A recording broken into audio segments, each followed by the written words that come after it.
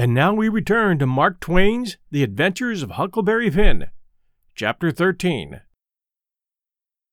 Well, I catched my breath and most fainted. Shut up on a wreck with such a gang as that? But it warn't no time to be sentimenting. We'd got to find that boat now. Had to have it for ourselves. So we went a-quaking and a-shaking down the starboard side, and slow work it was, too. Seemed a week before we got to the stern. No sign of a boat. Jim said he didn't believe he could go any further. So scared he hadn't hardly any strength left. But I said, come on, if we get left on this wreck, we're in a fix, sure. So on we prowled again.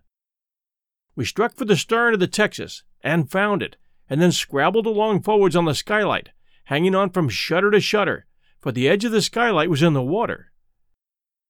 When we got pretty close to the cross-hall door, there was the skiff, sure enough.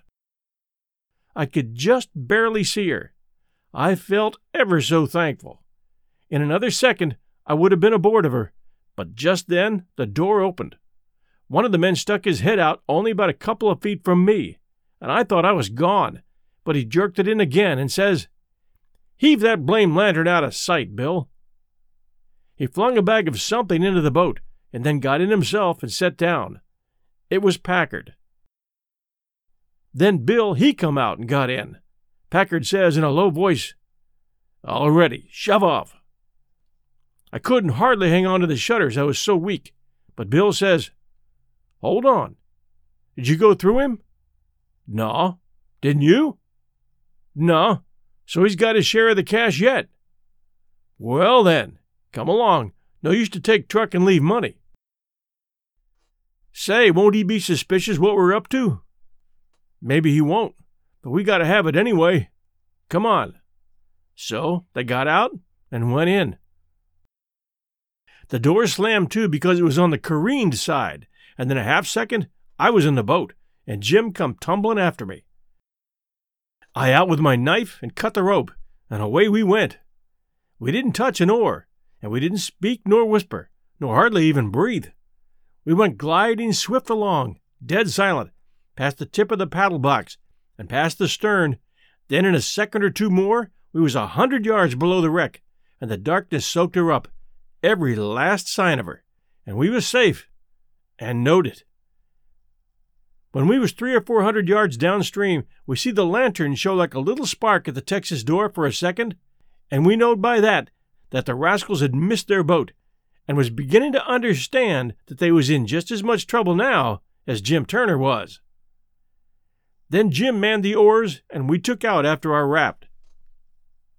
Now was the first time that I'd begun to worry about the men. I reckoned I hadn't had time to before. I begun to think how dreadful it was, even for murderers, to be in such a fix. I says to myself, there ain't no telling but I might come to be a murderer myself yet, and then how would I like it? So says I to Jim, the first light we see, we'll land 100 yards below it or above it, in a place where it's a good hiding place for you and the skiff. Then I'll go and fix up some kind of a yarn, get somebody to go for that gang and get them out of their scrape, so they can be hung when their time comes. But that idea was a failure, for pretty soon it begun to storm again, and this time worse than ever.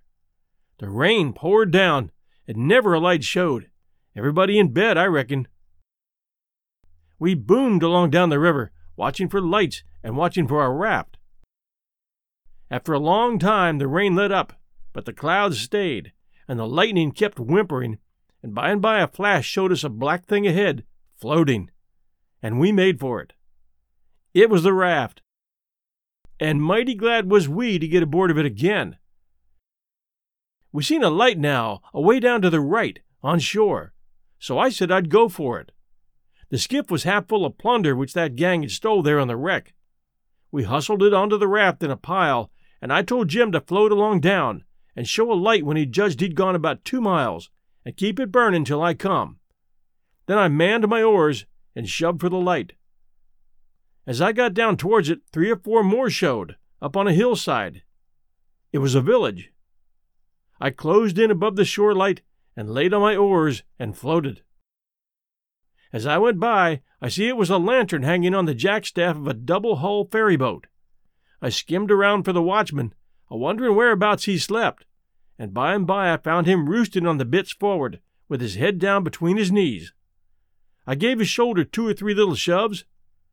He stirred up in a kind of startlish way, but when he seen it was only me, he took a good gap and stretch, and then he says, "Hello, what's up? What's the trouble?"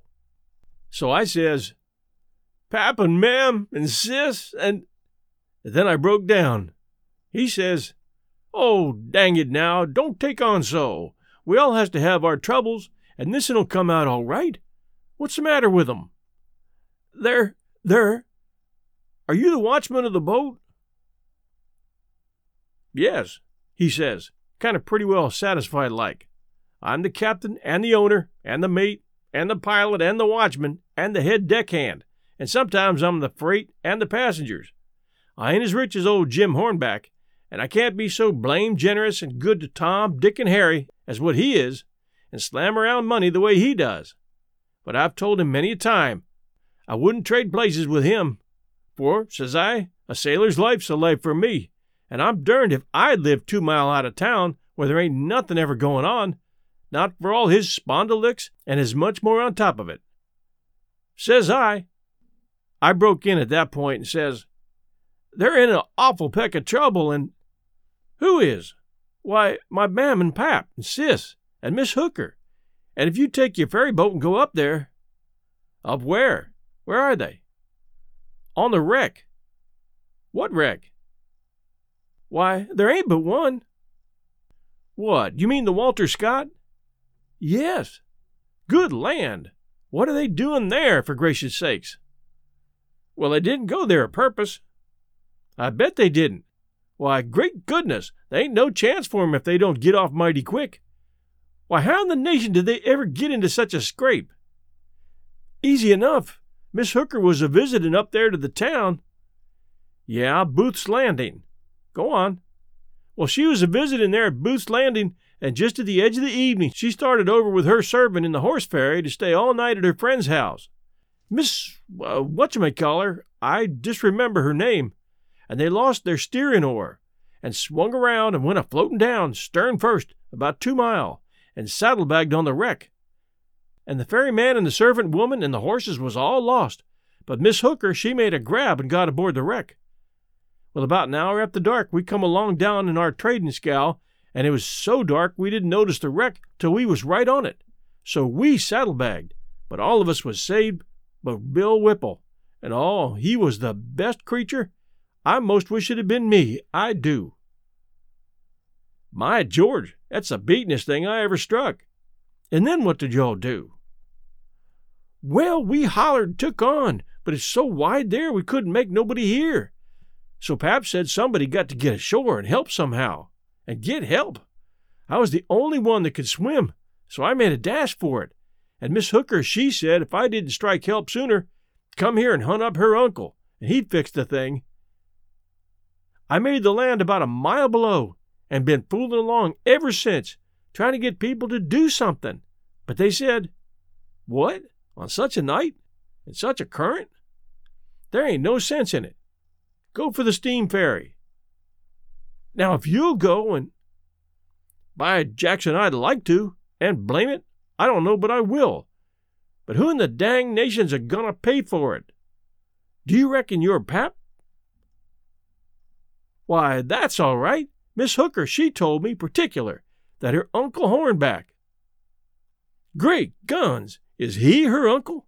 Looky here, you break for that light over yonder way, and turn out west when you get there, and about a quarter of a mile out, you'll come to the tavern. Tell him to dart you out to Jim Hornback's, and he'll foot the bill. And don't you fool around any, 'cause he'll want to know the news. Tell him I'll have his niece all safe before he can get to town. Hump it now. I'm a-going up around the corner here to roust out my engineer." I struck for the light, but as soon as he turned the corner, I went back and got into my skiff and bailed her out, then pulled up shore in the easy water about 600 yards and tucked myself in among some wood boats, for I couldn't rest easy till I could see the ferry boat start. But take it all around, I was feeling rather comfortable on accounts of taking all this trouble for that gang, for not many would have done it. I wish the widow knowed about it. I judge she'd be proud of me for helping these rapscallions, because rapscallions and deadbeats is the kind the widow and good people takes the most interest in. Well, before long, here comes the wreck, dim and dusky, sliding along down. A kind of cold shiver went through me, and then I struck out for her. She was very deep, and I see in a minute there weren't much chance for anybody being alive in her. I pulled all around her and hollered a little, but there wasn't any answer, all dead still. I felt a little bit heavy-hearted about the gang, but not much, for I reckon if they could stand it, I could. Then here comes the ferry boat, so I shoved for the middle of the river on a long downstream slant, and when I judged I was out of eye reach, I laid on my oars and looked back and see her go and smell around the wreck for Miss Hooker's remainders, because the captain would know her Uncle Hornback would want them. And then pretty soon the ferry boat give it up and went for the shore, and I laid into my work and went a-booming down the river. It did seem a powerful long time before Jim's light showed up, and when it did show, it looked like it was 1,000 miles off. By the time I got there, the sky was beginning to get a little gray in the east, so we struck for an island and hid the raft and sunk the skiff and turned in and slept like dead people. Chapter 14. By and by, when we got up, we turned over the truck the gang had stole off the wreck and found boots and blankets and clothes and all sorts of other things, and a lot of books and a spyglass and 3 boxes of cigars. We had never been this rich before in neither of our lives. The cigars was prime.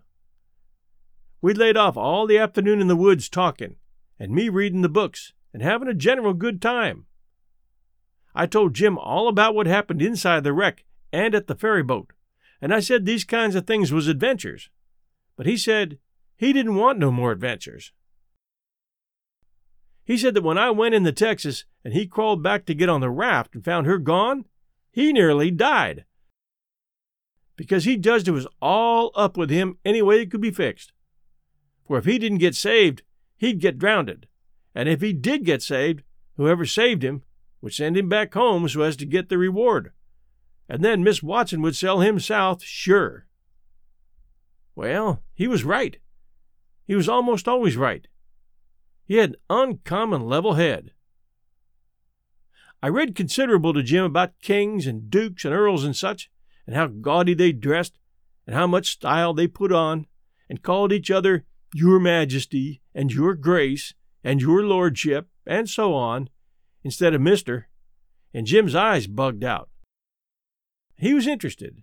He says, I didn't know there was so many of 'em. I ain't heard about none of 'em, scarcely, but old King Solomon. Unless you count them kings that's in a pack of Keyards. How much do a king get? Get? I says. Why, they get $1,000 a month if they want it. They can have just as much as they want. Everything belongs to them. Ain't that gay? And what they got to do, Huck? They don't do nothing. Why, how you talk? They just sit around. No. Is that so? Of course it is. They just sit around, except maybe when there's a war. Then they go to the war. But other times they just lazy around or go hawking. Just hawking and... Shh! Hey! You hear a noise? We skipped out and looked, but it weren't nothing but the flutter of a steamboat's wheel away down, coming around the point. So we come back. Yep, says I. And other times, when things is dull, they fuss with the Parliament. And if everybody don't go just so, he whacks their heads off. But mostly they hang around the harem. Round a which? The harem. What's the harem? The place where he keeps his wives. Don't you know about the harem? Solomon had one. He had about 1 million wives. Why, yes, that's so. I done forgot it. A harem's a boarding house, I reckon. Most likely they has rackety times in the nursery, and I reckon the wives quarrels considerable on that increase in the racket. Yet they say Solomon the wisest man to ever live. I don't take no stock in that. Because why? Why would a wise man want to live in the midst or such blamming all the time? No deedy he wouldn't. A wise man would take and build a biler factory, and then he can shut down the biler factory when he wants to. Well, but he was the wisest man anyway, because the widow she told me so, her own self. I don't care what the widder say. He warn't no wise man nother. He had some of the dad-fetchingest ways I ever seen. Does you know about that child that he was going to chop in two? Yeah, the widow told me all about it. Well den, weren't that the beatin'est notion in the world? You just take and look at it a minute. That's the stump there. That's one of the woman. Here's you. That's the other one. It's Solomon. And dish your dollar bills the child, before you claims it. What does I do? Does I shin around amongst the neighbors and find out which you the bill do belong to, and hand it over to the right one, all safe and sound, the way that anybody that had any gumption would? No, I take and whack the bill in two, and give half of it to you and the other half to the other woman. That's the way Solomon was going to do with the child. Now I wants to ask you, what's the use of that half a bill? Can't buy nothing with it. And what use is half a child? I wouldn't give a dern for 1,000,000 of 'em. But hang it, Jim, you clean missed the point. Blame it, you missed it 1,000 mile. Who, me? Go long. Don't talk to me about your pints. I reckon I knows sense when I sees it, and there ain't no sense in such doin's as that. Dispute weren't about a half a child, dispute was about the whole child, and the man to think he can settle a dispute about a whole child with half a child don't know enough to come in out of the rain. Don't talk to me about Solomon, Huck. I knows him by the back. But I tell you don't get the point. Blame the point. I reckon I knows what I knows. And mind you, the real pint is down further. It's down deeper. It lays in the way Solomon was raised. You take a man that's got only 1 or 2 chillun, and that man gwine to be wasteful of chillun? No, he ain't. He can't afford it. He know how to value 'em. But you take a man that's got about 5,000,000 chillun running round the house? Yeah, it's different. He as soon chop a child in two as a cat. Dey's plenty more. A child or two, more or less, weren't no consequence to Solomon. Dad fetch him. I had never heard such stuff. If Jim got a notion in his head once, there weren't no getting it out again. He was the most down on Solomon of any man I ever seen.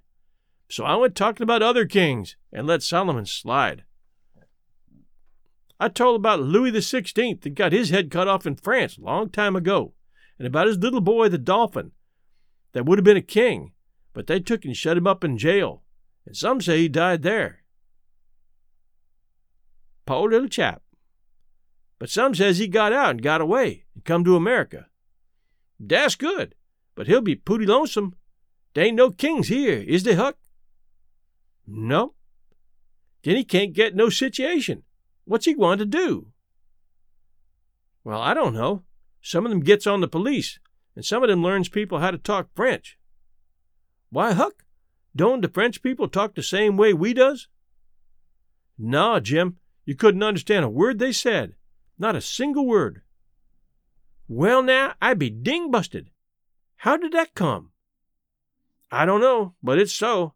I got some of their jabber out of a book. Suppose a man was to come to you and say, "Parlez-vous Franzy," what would you think? I wouldn't think nothing. I'd take and bust him over the head. That is, if he weren't white. I wouldn't allow none of my friends to call me that. Shucks, it ain't calling you anything. It's only saying, do you know how to talk French? Well then, why couldn't he say it? Well, he is a-saying it. That's a Frenchman way of saying it. Well, it's a blame ridiculous way, and I don't want to hear no more about it. There ain't no sense in it. Looky here, Jim. Does a cat talk like we do? No, a cat don't. Well, does a cow? No, a cow don't nother. Does a cat talk like a cow? Or a cow talk like a cat? No, they don't. It's natural and right for 'em to talk different from each other then, ain't it? Course. And ain't it natural and right for a cat and a cow to talk different from us? Why, most surely it is. Well then, why ain't it natural and right for a Frenchman to talk different from us? You answer me that. Is a cat a man, Huck? No. Well then, there ain't no sense in a cat talking like a man. Is a cow a man? Or is a cow a cat? No, she ain't either of 'em. Well then, she ain't got no business to talk like either one or the other of 'em. Is a Frenchman a man? Yes. Well then, dad blame it, why don't he talk like a man? You answer me that. I saw at that point it weren't no use wasting words. I just couldn't learn this guy to argue. So I quit.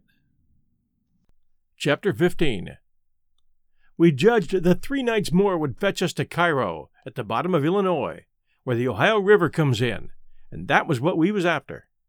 We would sell the raft and get on a steamboat and go way up the Ohio amongst the free states, and then be out of trouble. Well, the second night a fog began to come on, and we made for a towhead to tie to, for it wouldn't do to try to run in a fog. But when I paddled ahead in the canoe, with the line to make fast, there weren't anything but little saplings to tie to. I passed a line around one of them on the edge of the cut bank, but there was a stiff current, and the raft come booming down so lively she tore it out by the roots, and away she went. Hey, it's Kaylee Cuoco for Priceline. Ready to go to your happy place for a happy price? Well, why didn't you say so? Just download the Priceline app right now and save up to 60% on hotels. So whether it's Cousin Kevin's Kazoo Concert in Kansas City, go Kevin, or Becky's Bachelorette Bash in Bermuda, you never have to miss a trip ever again. So download the Priceline app today. Your savings are waiting. Go to your happy place for a happy price. Go to your happy price, Priceline. I see the fog closing down. It made me so sick and scared I couldn't budge for almost half a minute, it seemed to me. And then there weren't no raft in sight. You couldn't see 20 yards. I jumped into the canoe and run back to the stern and grabbed the paddle and set her back a stroke. But she didn't come. I was in such a hurry, I hadn't untied her. I got up and tried to untie her, but I was so excited my hands shook, so I couldn't hardly do anything with them. As soon as I got started, I took out after the raft, hot and heavy, right down the towhead. That was all right as far as it went, but the towhead weren't 60 yards long, and the minute I flew by the foot of it, I shot out into the solid white fog and had no more idea which way I was going than a dead man. Thinks I, it won't do to paddle. First I know I'll run into the bank or a towhead or something. I got to set still and float. And yet it's mighty fidgety business to have to hold your hand still at such a time. I whooped and listened. Away down there somewheres, I hears a small whoop, and up comes my spirits. I went tearing after it, listening sharp to hear it again. The next time I come, I see I weren't headed for it, but heading away to the right of it. And the next time, I was heading away to the left of it, but not gaining on it much either. For I was flying around, this way and that and the other, but it was going straight ahead all the time. I did wish the fool would think to beat a tin pan, and beat it all the time, but he never did, and it was the still places between the whoops that was making the trouble for me. Well, I fought along, and directly I hears the whoop behind me. I was tangled good now. That was somebody else's whoop, or else I was turned around. I throwed the paddle down. I heard the whoop again. It was behind me yet, but in a different place. It kept coming. It kept changing its place. And I kept answering, till by and by it was in front of me again. And I knowed the current had swung the canoe's head downstream. And I was all right if that was Jim, and not some other raftsman hollering. I couldn't tell nothing about voices in a fog, for nothing don't look natural nor sound natural in a fog. The whooping went on, and in about a minute I come a booming down on a cut bank with smoky ghosts of big trees on it, and the current throwed me off to the left and shot by, amongst a lot of snags that fairly roared. The current was tearing by them so swift. In another second or two, it was solid white and still again. I sat perfectly still then, listening to my heart thump, and I reckon I didn't draw a breath while it thumped 100. I just give up then. I knowed what the matter was. That cut bank was an island, and Jim had gone down the other side of it. It weren't no towhead that you could float by in 10 minutes. It had the big timber of a regular island, and it might be 5 or 6 miles long and more than half a mile wide. I kept quiet with my ears cocked about 15 minutes, I reckon. I was floating along, of course, 4 or 5 miles an hour, but you don't ever think of that. No, you feel like you're laying dead still on the water, and if a little glimpse of a snag slips by you, you don't think to yourself how fast you are going, but you catch your breath and think, my, how that snag's tearing along. If you think it ain't dismal and lonesome out in the fog that way by yourself in the night, you try it once. You'll see. Next, for about a half an hour, I whoops now and then, and at last I hear the answer a long ways off and tries to follow it, but I couldn't do it, and directly I judged I'd got into a nest of towheads, for I had little dim glimpses of them on both sides of me. Sometimes just a narrow channel between, and some that I couldn't see I knowed was there because I'd hear the wash of the current against the old dead brush and trash that hung over the banks. Well, I warn't long losing the whoops down among the towheads, and I only tried to chase them a little while anyway, because it was worse than chasing a jack-o'-lantern. You never knowed a sound dodge around so and swap places so quick and so much. I had to claw away from the bank pretty lively 4 or 5 times to keep from knocking the islands out of the river. And so I judged the raft must be butting into the bank every now and then, or else it would get further ahead and clear out of hearing. It was floating a little faster than what I was because it was heavier. Well, I seemed to be in the open river again by and by, but I couldn't hear no sign of a whoop nowheres. I reckon Jim had fetched up on a snag maybe, and it was all up with him. I was good and tired, so I laid down in the canoe and said I wouldn't bother no more. I didn't want to go to sleep, of course, but I was so sleepy I couldn't help it, so I thought I'd just take one little cat nap. But I reckon it was more than a cat nap, for when I waked up the stars was shining bright, the fog was all gone, and I was spinning down a big bend, stern first. At first I didn't know where I was. I thought I was dreaming, and when things began to come back to me, they seemed to come up dim out of last week. It was a monstrous big river here, with the tallest and thickest kind of timber on both banks. Just a solid wall, as well as I could see by the stars. I looked away downstream and seen a black speck on the water. I took after it, but when I got to it, it weren't nothing but a couple of saw logs made fast together. Then I seen another speck, and chased that, then another, and that time I was right. It was the raft. When I got to it, Jim was sitting there with his head down between his knees, asleep, with his right arm hanging over the steering oar. The other oar was smashed off, and the raft was littered up with leaves and branches and dirt. So he'd had a rough time. I made fast and laid down under Jim's nose on the raft and began to yawn and stretch my fists out against Jim and says, "Hello, Jim. Have I been asleep? Why didn't you stir me up?" "Goodness gracious, is that you, Huck? And you ain't dead. You ain't drownded. You's back again? It's too good to be true, honey. It's too good to be true. Let me look at you, child. Let me feel you. Nope, you ain't dead. You's back again, live and sound, just the same old Huck. Thanks to goodness." "What's the matter with you, Jim? You been a-drinking?" "Drinking? Has I been a-drinking? Has I had a chance to be drinking?" "Well, then, what makes you talk so wild?" "How does I talk wild? Why, ain't you been talking about my coming back and all that stuff, as if I'd been gone away?" "Huck Finn, you look me in the eye. You look me right here in the eye. Hain't you been gone away?" "Gone away? Why, what in the nation do you mean? I ain't been gone anywheres. Where would I go to? Well, looky here, boss. Dey's something wrong, dey is. Is I me? Or who is I? Is I here? Or what is I? Now, that's what I wants to know. Well, I think you're here plain enough, but I think you're a tangle-headed old fool, Jim. Oh, I is I? Well, you answer me dis.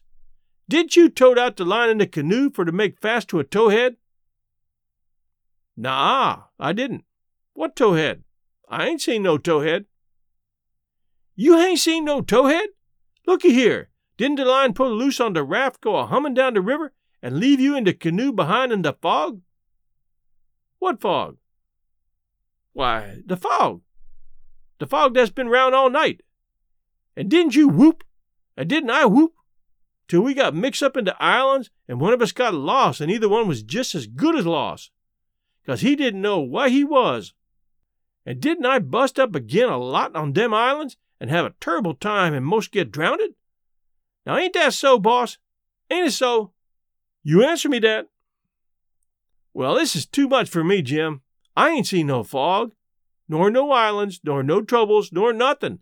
I've been sitting here talking with you all night till you went to sleep about 10 minutes ago, and I reckon I done the same. You couldn't have got drunk in that time, so of course you've been dreaming. Dad fetch it, how's I going to dream all that in 10 minutes? Well, hang it all, you did dream it, because there didn't any of it happen. But Huck, it's all just as plain to me as... It don't make no difference how plain it is, there ain't nothing in it. I know, because I've been here all the time. Jim didn't say nothing for about 5 minutes. He sat there studying over it. And then he says, Well, Den, I reckon I did dream it, Huck. But dog my cats if it ain't the powerfulest dream I ever seen. And I hain't ever had no dream before that's tired me out like this one. Oh, well, that's all right, because a dream does tire a body like everything sometimes. But this one was a starving dream. Tell me all about it, Jim. So Jim went to work and told me the whole thing right through, just as it happened, only he painted it up considerable. Then he said he must start in and interpret it, 'cause it was sent for a warning. He said the first towhead stood for a man that would try to do us some good, but the current was another man that would get us away from him. The whoops was warnings that would come to us every now and then, and if we didn't try hard to make out to understand them, they'd just take us into bad luck instead of keeping us out of it. The lot of towheads was troubles we was going to get into with quarrelsome people and all kinds of mean folks. But if we minded our business and didn't talk back and aggravate 'em, we would pull through and get out of the fog and into the big clear river, which was the Free States, and wouldn't have no more trouble.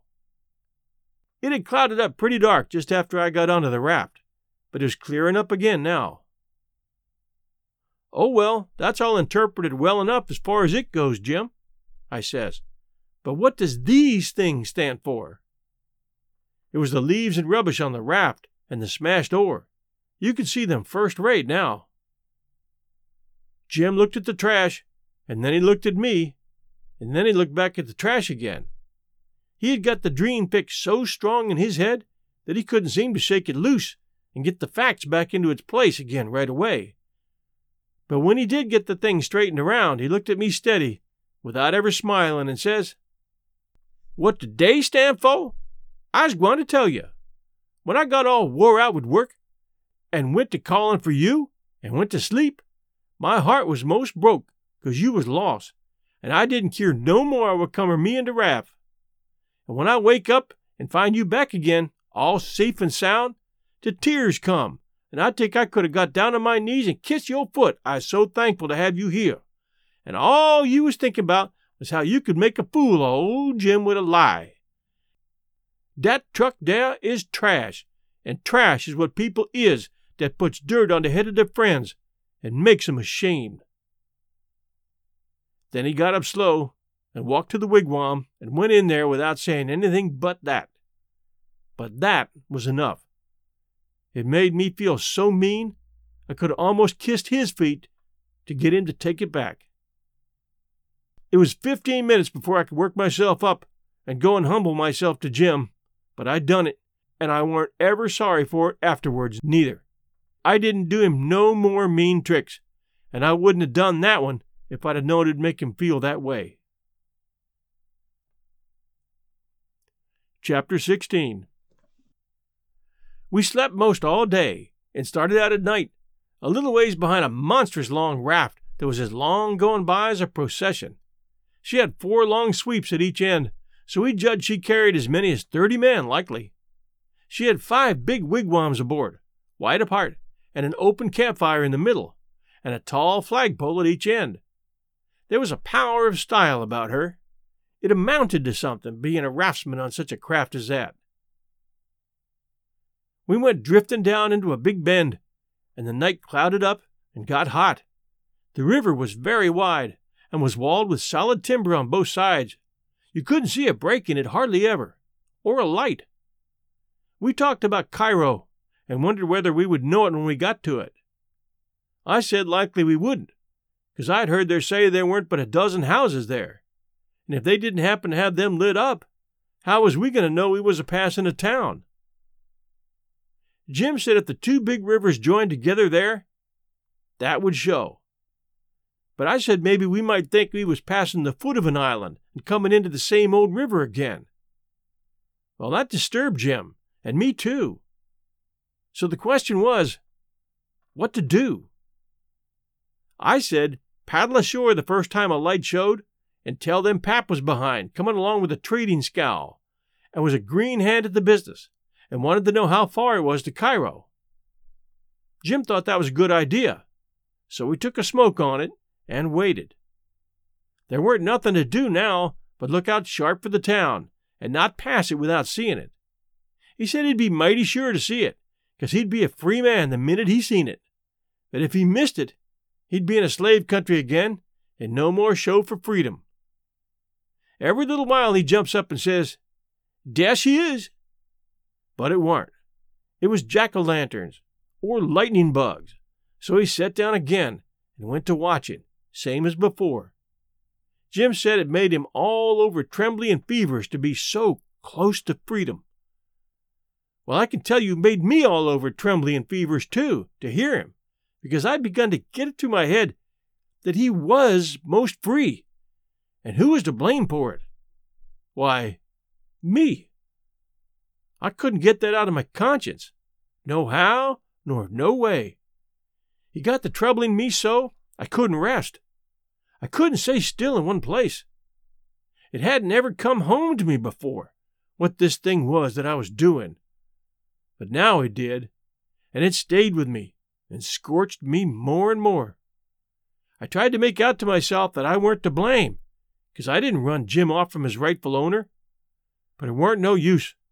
Conscience up and says, every time, "But you knowed he was running for his freedom, and you could have paddled ashore and told somebody." That was so. I couldn't get around that no way.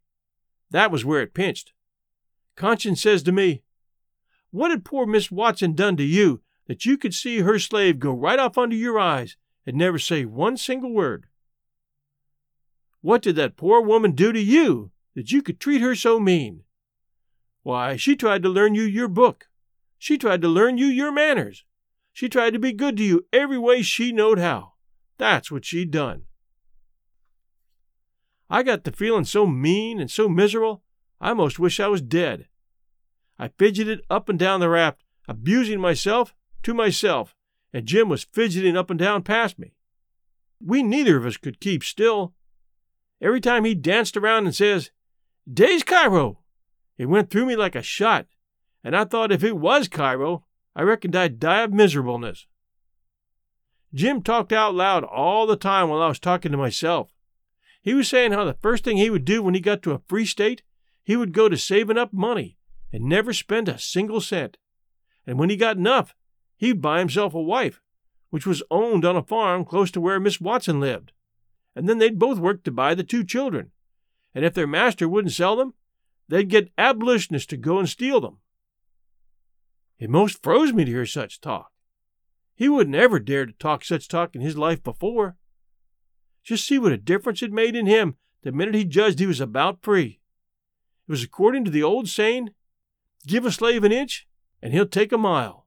Thinks I, this is what comes of my not thinking. Here was this slave, which I had as good as helped to run away, coming right out flat-footed and saying he would steal his children that belonged to a man I didn't even know, a man that hadn't ever done me no harm. I was sorry to hear Jim say that. It was such a lowering of him. My conscience got to stirring me up hotter than ever, until at last I says to it, let up on me. It ain't too late yet. I'll paddle ashore at the first light and tell. Ohio, ready for some quick mental health facts? Let's go. Nearly 2 million Ohioans live with a mental health condition. In the U.S., more than 50% of people will be diagnosed with a mental illness in their lifetime. Depression is a leading cause of disability worldwide. So why are some of us still stigmatizing people living with a mental health condition when we know all of this? Let's listen to the facts and beat the stigma. Ohio, challenge what you know about mental health at beatthestigma.org. I felt easy and happy and light as a feather right off. All my troubles was gone.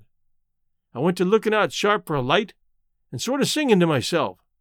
By and by one showed, and Jim sings out, we safe, Huck, we safe. Jump up and crack your heels. That's a good old Cairo at last. I just knows it. I says, I'll take the canoe and go and see, Jim. It mightn't be, you know. He jumped up and got the canoe ready and put his old coat in the bottom for me to set on and give me a paddle. And as I shoved off, he says, pretty soon I'll be a-shouting for joy, and I'll say, it's all on accounts of you, Huck. I's a free man, and I couldn't ever been free if it hadn't been for Huck. Huck done it. Jim won't ever forget you, Huck. You been the best friend Jim's ever had, and you's the only friend old Jim has now. I was paddling off, all in a sweat to tell on him, but when he says this, it seemed to kind of take the tuck all out of me. I went along slow then, and I weren't right down certain whether I was glad I started or whether I weren't. When I was 50 yards off, Jim says, there you goes, good old true Huck, the only white gentleman to ever keep his promise to old Jim. Well, I just felt sick, but I says, I got to do it. I can't get out of it. Right then along comes a skiff with 2 men in it with guns, and they stopped, and I stopped, and one of them says, what's that yonder? A piece of raft, I says. Do you belong on it? Yes, sir. Any men on it? Only one, sir. Well, there's 5 slaves run off tonight up yonder, above the head of the bend. Is your man white or black? I didn't answer up prompt. I tried to, but the words wouldn't come. I tried for a second or two to brace up and out with it, but I weren't man enough, hadn't the spunk of a rabbit. I see I was weakening, so I just give up trying and says, he's white. I reckon we'll go and see for ourselves. I wish you would, says I, 'cause it's Pap that's there, and maybe you'd help me tow the raft ashore where the light is. He's sick, and so is Mam and Mary Ann. Oh, the devil. We're in a hurry, boy, but I suppose we got to. Come, buckle to your paddle, and let's get along. I buckled to my paddle, and they laid to their oars. When we made a good stroke or two, I says, Pap'll be mighty obliged to you, I can tell you.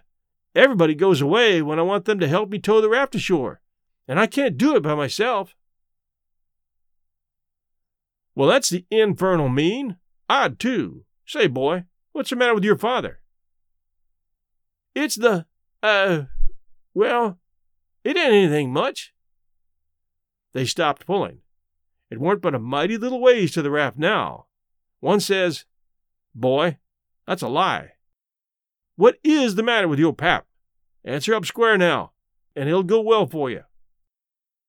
I will, sir, I will, honest. But don't leave us, please. It's gentlemen, if you'll only pull ahead, let me heave you the headline, so you won't have to come near the raft. Please do. Set her back, John, set her back, says one. They backed water. Keep away, boy. Keep to lor'ard. Confound it! I just expect the wind had blowed it to us. Your pap's got the smallpox, and you know it precious well. Why didn't you come out and say so? You want to spread it all over?" "Well," says I, a-blubbering, "I've told everybody before, and they just went away and left us." "Poor devil, there's something in that. We're right down sorry for you, but well, hang it, we don't want the smallpox. Look here, I'll tell you what to do. Don't you try to land by yourself, or you'll smash everything to pieces. You float along down about 20 miles, and you'll come to a town on the left-hand side of the river. It'll be long after sunup then, and when you ask for help, you tell them your folks are all down with chills and fever. Don't be a fool again, and let people guess what's the matter. Now we're trying to do you a kindness, so you just put 20 miles between us. That's a good boy. It wouldn't do any good to land yonder where the light is. That's only a wood yard. Say, I reckon your father's poor, and I'm bound to say he's in pretty hard luck. Here, I'll put in a $20 gold piece on this board, and you get it when it floats by. I feel mighty mean to leave you, but my kingdom, it won't do to fool with smallpox, don't you see?" "Hold on, Parker," says the other man. "Here's another 20 to put on board for me. Goodbye, boy. You do as Mr. Parker told you, and you'll be all right." "That's so, my boy. Goodbye. If you see any runaway slaves, you get help and nab them, and you can make some money by it." "Goodbye, sir," says I. "I won't let no runaway slaves get by me if I can help it." They went off, and I got aboard the raft, feeling bad and low, because I knowed very well I'd done wrong, and I see it warn't no use for me to try to learn to do right. A body that don't get started right when he's little ain't got no show. When the pinch comes, there ain't nothing to back him up and keep him to his work, and so he gets beat. Then I thought a minute. I says to myself, "Hold on. Suppose you'd have done right and give Jim up. Would you have felt better than what you do now?" "No," says I. "I'd feel bad. I'd feel just the same way I do now." "Well then," says I, "what's the use you learning to do right when it's troublesome to do right and ain't no trouble to do wrong, and the wages is just about the same?" I was stuck.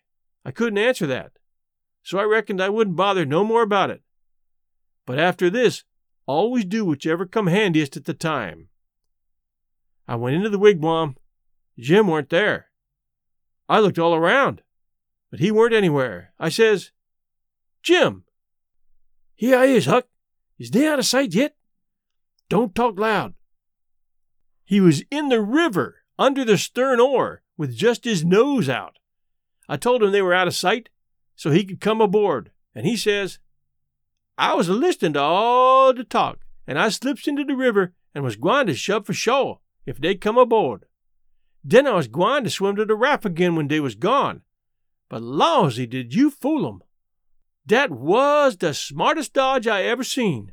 I tell you, child, I spec it'd save old Jim. Old Jim ain't gonna forget you for that, honey." Then we talked about the money. It was a pretty good raise, $20 apiece. Jim said we could take deck passage on a steamboat now, and the money would last us as far as we wanted to go in the Free States. He said 20 mile more warn't far off for the raft to go, but we wished we was already there. Towards daybreak we tied up, and Jim was mighty particular about hiding the raft good.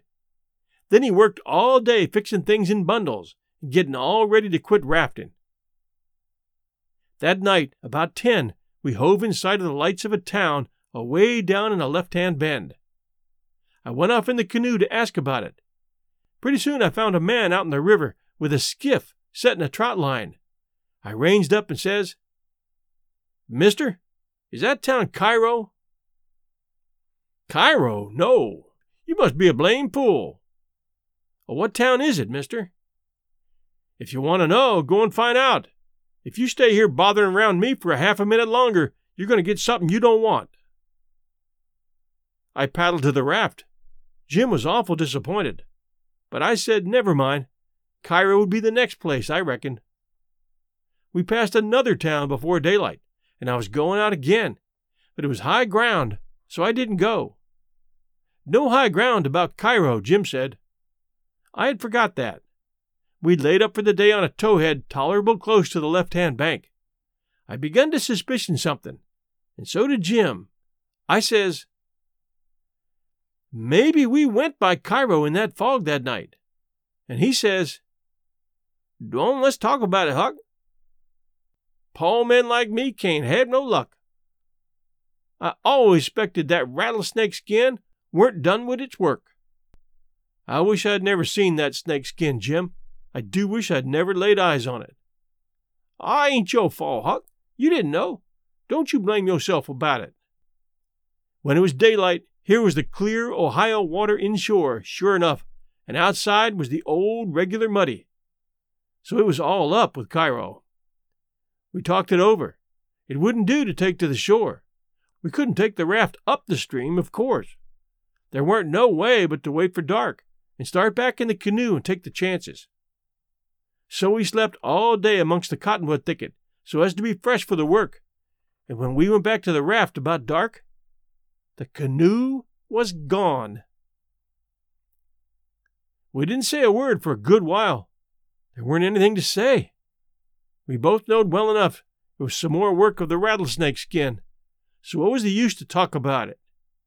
It would only look like we was finding fault, and that would be bound to fetch more bad luck, and keep on fetching it too, till we knowed enough to keep still.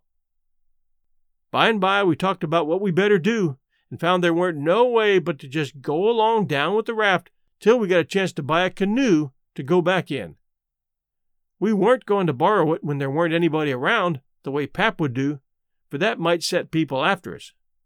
So we shoved out after dark on the raft.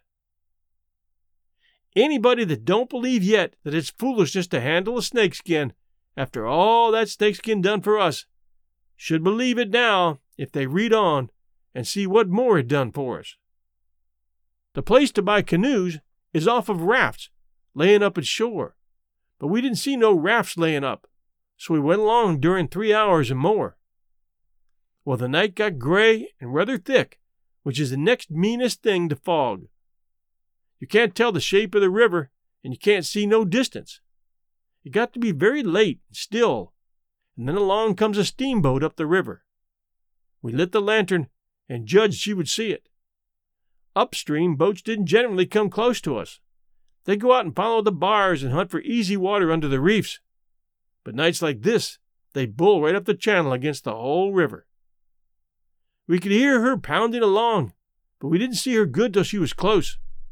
She aimed right for us. Often they do that and try and see how close they can come without touching.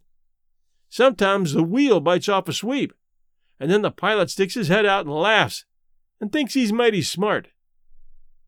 Well, here she comes, and we said she was going to try and shave us, but she didn't seem to be shearing off a bit. She was a big one, and she was a-coming in a hurry, too, looking like a black cloud with rows of glowworms around it. But all of a sudden she bulged out, big and scary, with a long row of wide-open furnace doors shining like red-hot teeth, and her monstrous bows and guards hanging right over us. There was a yell at us, and a jingling of bells to stop the engines, a powwow of cussing and whistling of steam, and as Jim went overboard on one side and I on the other, she came smashing right through our raft. I dived, and I aimed to find the bottom, too, for a 30-foot wheel had got to go over me, and I wanted it to have plenty of room. I could always stay under water a minute. This time I reckon I'd stayed under a minute and a half. Then I bounced for the top in a hurry, for I was nearly busting. I popped out to my armpits and blowed the water out of my nose, and puffed a bit. Of course there was a booming current, and of course that boat started her engines again 10 seconds after she'd stopped them, for they never cared much for raftsmen. So now she was churning along up the river, out of sight in the thick weather, though I could hear her. I sung out for Jim about a dozen times, but I didn't get any answer, so I grabbed a plank that touched me while I was treading water and struck out for the shore, shoving it ahead of me.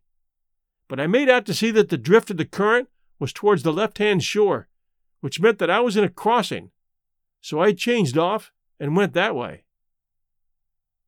It was one of those long, slanting 2-mile crossings, so I was a good long time in getting over. I made a safe landing and clumb up the bank. I couldn't see but a little ways, but I went poking over along rough ground for a quarter of a mile or more, and then I ran across a big old-fashioned double log house before I noticed it. I was going to rush by and get away, but a lot of dogs jumped out and went to howling and barking at me, and I knowed better than to move another peg. Next week, Chapter 17. I hope you enjoyed this episode, and please do stop a moment at wherever you listen to your podcast to send us a good review. We would appreciate that very much. Thank you, and we'll be back next Sunday night.